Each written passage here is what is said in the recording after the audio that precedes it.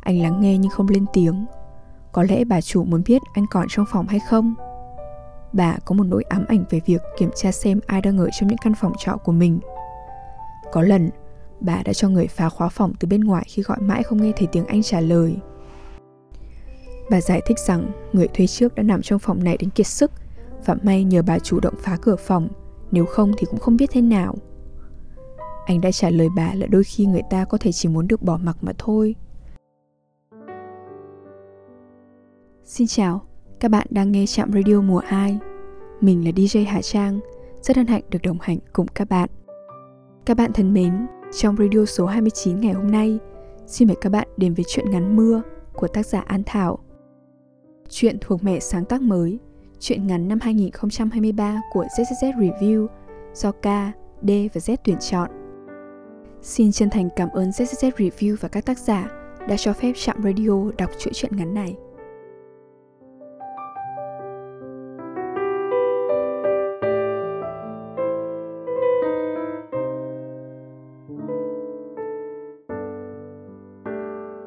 Mưa. Anh cảm thấy cơ thể mình trì xuống, chịu nặng. Cái lạnh rờn rợn của nền gạch đã ngấm qua lớp áo, lan dần khắp lồng ngực. Anh nhìn lên trần xi măng loang lổ màu nhớt và rêu mốc đang rỉ nước. Có thứ gì đó dần len lỏi vào hốc mắt, chịu nặng ở phía giữa hộp sọ rồi luồn ra sau ót, tạo thành một lỗ hổng trống hoác không cảm giác. Anh nhiều lần bất chợt nhận ra mình đang nhìn vào ai đó với đôi mắt trống rỗng như thế. Rồi một trong những lần đó anh đã nhìn cô, hay đúng hơn là ánh mắt anh hướng về phía có ánh mắt cô. Cô run rẩy nhìn xuống chồng sách báo cũ. Sau này, cô hỏi anh cảm thấy gì khi nhìn vào ánh mắt cô trong lần đầu tiên gặp nhau ấy. Thực ra không gì cả, trống rỗng.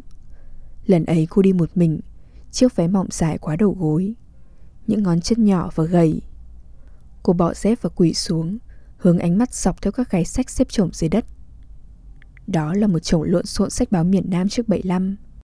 Cô hỏi người bán về một cuốn sách giáo dục mà cô không nhớ tác giả. Lê Thanh Hoàng Dân. Cô quay lại nhìn anh. Đó là một cuốn sách dịch. Không hiểu sao, khoảnh khắc ấy anh cảm thấy quen thuộc lạ thường. Căn nhà lá dưới mưa, tủ sách gia đình với những cuốn sách cũ kỹ bìa đã xỉn đi theo thời gian.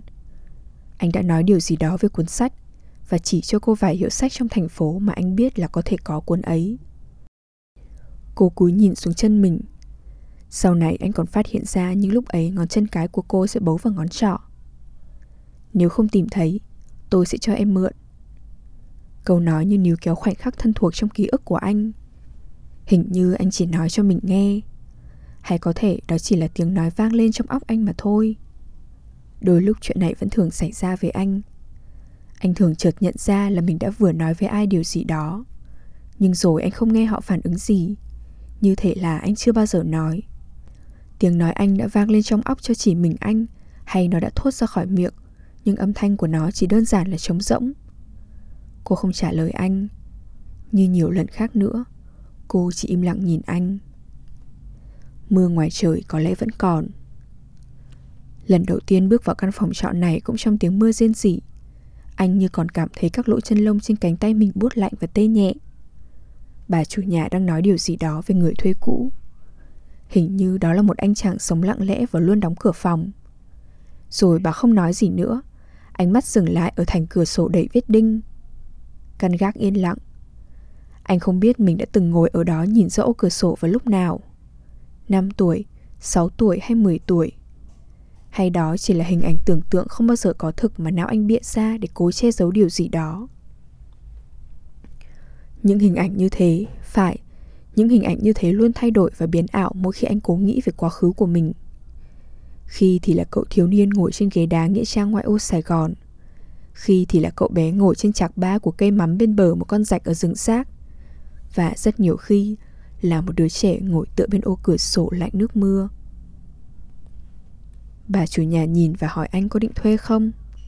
Anh không biết liệu đây có phải là nơi mình tìm kiếm. Ngần ngừ một lúc, nhưng cuối cùng anh cũng gật đầu. Nơi trọ cũ không còn đem đến cho anh cảm giác bình yên nữa. Đã nhiều ngày trôi qua, anh không thể làm gì, nghĩ gì. Anh biết mình phải tiếp tục ra đi.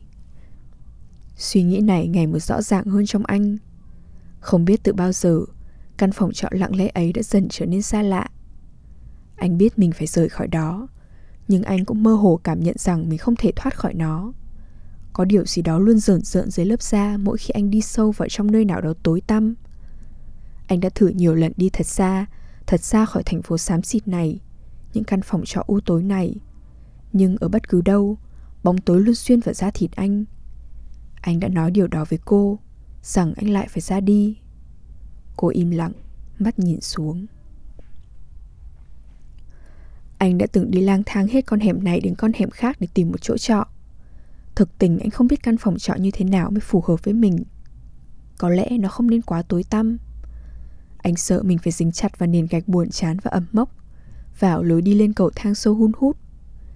Anh muốn chạy trốn khỏi những thứ ấy, nhưng chúng chẳng bao giờ buông tha anh. Có lần anh dắt xe đi vào một con hẻm để tìm địa chỉ phòng trọ theo lời giới thiệu. Lối đi vào hẻm có nhiều ngã rẽ đột ngột, vài chỗ lầy lội và dơ bẩn. Những vũng nước ứ đọng râm rấp ướt dưới chân anh. Đột ngột chỗ rẽ dẫn anh qua bức tường tăm tối chắn ngang gần hết lối đi. Anh cảm thấy ớn lạnh và run rẩy. Đôi chân lạnh buốt ngập trong nước bùn thải đặc quánh. Bỗng nhiên anh thoáng nhận ra rằng mình đã từng đi vào con hẻm này, từng đứng ở đây, với đôi chân ngập trong bùn. Anh vẫn như còn cảm thấy sự tê buốt lan dần từ ngón chân lên xương ống khuyển. Anh đột ngột dắt xe quay lại, cố gắng thoát ra khỏi góc khuất của con hẻm. Nhưng rồi anh thấy mình lại đứng trước nó. Là nó níu kéo anh trở lại, hay là ký ức của anh không muốn anh thoát khỏi nó? Nhiều lần trong giấc mơ, anh thấy mình đứng ở một lối đi u tối, hai chân ngập sâu trong bùn. Cảm giác ấy thậm chí làm cho anh cảm thấy như xương ống khuyển của mình tê buốt mỗi khi tỉnh dậy sau giấc mơ. Những giấc mơ như thế làm cho cơ thể anh ngày càng rệu rã. Anh cảm nhận từng thớ cơ vai cố bám víu vào xương cánh tay và khuỷu tay, những khớp cơ tê dần đi. Nhiều lần, anh cố thoát khỏi cảm giác này bằng cách đi lang thang. Nhưng rồi sau mỗi lần trở về căn phòng, anh lại cảm thấy đôi chân mình lạnh dần đi, khuỵu xuống, kiệt sức. Tiếng ai đó gõ cửa phòng lẫn vào mưa. Anh lắng nghe nhưng không lên tiếng. Có lẽ bà chủ muốn biết anh còn trong phòng hay không. Bà có một nỗi ám ảnh về việc kiểm tra xem ai đang ở trong những căn phòng trọ của mình. Có lần, bà đã cho người phá khóa phòng từ bên ngoài khi gọi mãi không nghe thấy tiếng anh trả lời. Bà giải thích rằng người thuê trước đã nằm trong phòng này đến kiệt sức, và may nhờ bà chủ động phá cửa phòng, nếu không thì cũng không biết thế nào. Anh đã trả lời bà là đôi khi người ta có thể chỉ muốn được bỏ mặc mà thôi. Và anh nhớ rằng mình chợt cảm thấy run rẩy với câu trả lời ấy. Nó dường như rất quen thuộc. Anh đã nói như thế nhiều lần rồi thì phải. Bà cũng khựng lại nhìn anh có vẻ rất ngạc nhiên. Lần này bà lại gọi tên anh. Mình sẽ phải trả lời rồi. Bà nói gì đó rồi bỏ đi. Sau khi nghe tiếng trả lời, chắc đã an tâm rằng anh vẫn còn tồn tại. Anh rất ngại mỗi khi phải cất tiếng trả lời như thế. Nhiều khi anh nghĩ sự có mặt của mình ở đâu đó chỉ làm phiền người khác. Thời gian cứ trôi và sự vật vẫn thế, ngay cả khi chúng không có anh. Không biết những vết nứt của căn phòng trọ trước giờ thế nào. Có lẽ chúng đã cảm thấy bớt phiền toái. Tại sao người ta hay ghét nhau và đau khổ vì nhau? Nhiều lần anh tự hỏi như thế. Và lần nào cũng chỉ là một câu trả lời khả dĩ chấp nhận được, vì người ta liên quan đến nhau nhiều quá. Anh uể oải trườn dậy với tay tìm chai nước uống. Rồi mình cũng phải quen với nơi này thôi, hay lại có thể tiếp tục ra đi. Anh không biết nữa. Có tiếng gõ cửa nhẹ nhẹ. Chắc là cô đến. Cô luôn như thế, gõ cửa nhẹ nhẹ như lần đầu cô đến căn phòng trọ của anh cách đây đã 3 năm. Có lẽ anh đã nghĩ đến cô từ khi nghe tiếng gõ cửa như thế. Chúng đơn giản là xoa dịu dây thần kinh của anh luôn trực căng ra như sắp đứt lìa. Và có lẽ như cảm thấy rằng cánh cửa không khóa, anh nghe tiếng đầu ngón tay cô khẽ chạm vào mép cửa, rồi bước chân của cô qua ngạch cửa. Bao giờ cũng vậy, cách cô cởi giày nhẹ nhàng luôn hiện qua từng hình ảnh trong óc anh. Cô chỉ ngồi đó, trong góc phòng nhờ nhờ tối. Ánh sáng buổi chiều phủ lên phần váy và đôi chân của cô một lớp mờ. Những ngón chân mảnh, ngón gần ngón cái thon dài hơn các ngón khác. Có vài lần anh chạm vào đầu ngón chân thon dài ấy và cảm thấy vết đau buốt nơi vỏ não của mình dịu nhẹ đi. Anh như cảm nhận được dòng nước lạnh của con rạch sau cơn mưa. Nước ngập đến quá mang tai. Cảm giác sợ nhẹ lan dần từ hai chân lên đến đỉnh xương vai, thấu ra phía sau ót rồi ngấm lên đỉnh đầu, len lỏi vào từng chân tóc. Lan đến đâu những ký ức đau đớn quay cuồng trong anh đông cứng lại, nứt toác rồi vỡ dần đi. Sao anh không báo cho em biết? Anh không trả lời, anh không biết trả lời thế nào. Anh chỉ thấy mình không nên làm phiền cô. Có lần anh nhẹ nhàng nói với cô như thế. Cô chỉ lặng lẽ nhìn xuống và bấu nhẹ đầu ngón chân của mình vào mũi giày. Cảm ơn em đã đến. Hơi thở ra của anh kéo dài như vô tận, và anh thấy mình tan rã ra sau lời cảm ơn ấy. Anh vẫn tiếp tục tìm kiếm à? Anh không biết nữa, nhưng cũng không còn cách nào khác. Anh không nhớ mình đã nằm trong căn phòng này từ khi nào. Anh nhìn ra ngoài khoảng trống của trời chiều nhòa mưa qua khung cửa khép hờ. Cũng màu xám nhạt ấy đã trở đi trở lại trước mắt anh không biết bao nhiêu lần. Lần nào trong số chúng không phải là thực tại. Có lần anh nhìn ra ngoài trời lúc đang trưa, nhưng vẫn thấy chỉ màu xám ấy. Một lần khác anh cảm thấy chắc chắn rằng mình đã từng nhìn thấy màu ấy nhiều lần trong quá khứ, nhưng lại không thể nhớ ra lúc nào và với hình ảnh gì. Em chỉ cảm thấy hơi sợ mà thôi, những vết đinh ấy. Anh cựa mình khẽ xoay người hướng đôi mắt lên nhìn rõ cô hơn. Màu xám đen phủ gần khắp khuôn mặt của cô, chỉ còn một phần của mái tóc và gò má với một cánh mũi là màu hơi nhạt hơn. Nhưng anh cũng cảm thấy cái nhìn của cô chậm chậm ngấm vào anh, rồi xuyên qua anh. Anh bỗng cảm thấy mình thật mong manh. Tất cả những điều này có ý nghĩa gì? Sự tìm kiếm khốn khổ và vô vọng này có ý nghĩa gì? Anh không biết rõ. Nhưng anh cũng không biết mình sẽ thế nào nếu thôi tìm kiếm. Đã nhiều lần anh nghĩ mình nên dừng lại. Đó là khi anh nằm một mình trong căn phòng trọ cũ trước đây, lắng nghe tiếng ồn ào từ dưới con hẻm vọng lên. Căn phòng lạnh lẽo và xám đen với những viên gạch bông dơ bẩn và nứt rạn nối đuôi nhau một cách buồn chán. Anh đã nằm yên như thế từ ngày này sang ngày khác để lắng nghe cơ thể của mình tan ra, ngấm vào từng vết nứt của sàn gạch.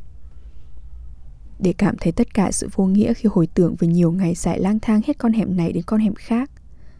Nhưng những vết đinh ấy vẫn không thôi len lỏi vào trong cơ thể anh.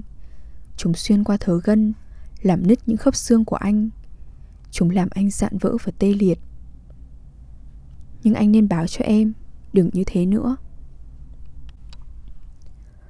Thực ra anh cũng không biết chắc rằng khi nào mình sẽ lại rời đi. Anh ngước nhìn lên, cô vẫn còn ngồi đấy.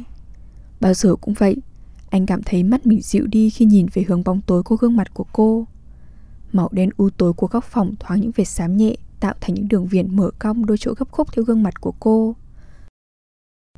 Có lẽ cô đang vẫn nhìn anh, và cũng có thể là không, nhưng anh vẫn hình dung được đôi mắt của cô. Có lần, khi hai đứa nằm bên nhau yên lặng nhìn lên trần nhà loang lổ của căn phòng trọ, cô hỏi anh mắt cô màu gì. Anh trả lời mình không biết. Sự thật là anh chưa bao giờ nhìn vào màu mắt của cô, dù rất nhiều lần mắt anh chạm vào cái nhìn từ nơi mắt cô, và anh cảm nhận được điều gì đó xuyên vào da thịt anh, lan tỏa một cảm giác rờn rợn nhẹ nhẹ nơi lồng ngực. Em về đi. Cô vẫn yên lặng. Có lẽ điều anh yêu nhất nơi cô là những khoảng lặng của cô sau câu nói nào đó của anh. Em về, thỉnh thoảng hãy gọi cho em. Anh định nói điều gì đấy nhưng không thể. Anh không nên nói gì nữa. Cô đi ra và khép nhẹ cửa. Ánh đèn ngoài hành lang dọi qua khung cửa sổ và khoảng hở thông gió, hắt lên tường những vệt vàng nhạt. Bước chân cô đi xuống cầu thang sắt từng nhịp. Anh cảm thấy một phần mặt mình áp xuống nền gạch đã tê buốt.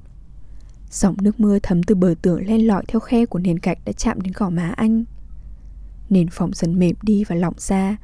Chân ghế bắt đầu lún xuống. Anh chập choạng thử đứng dậy, nhưng chỉ vừa chống tay dướn người thì không nhấc thân lên được nữa.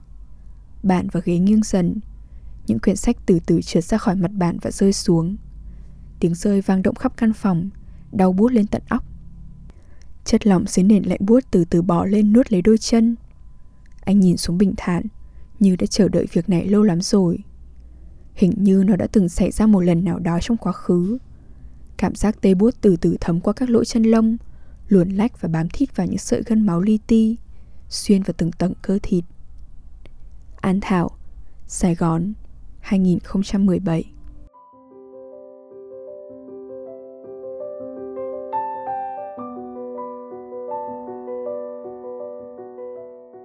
Đêm đã khuya, thời lượng của chương trình đến đây là kết thúc.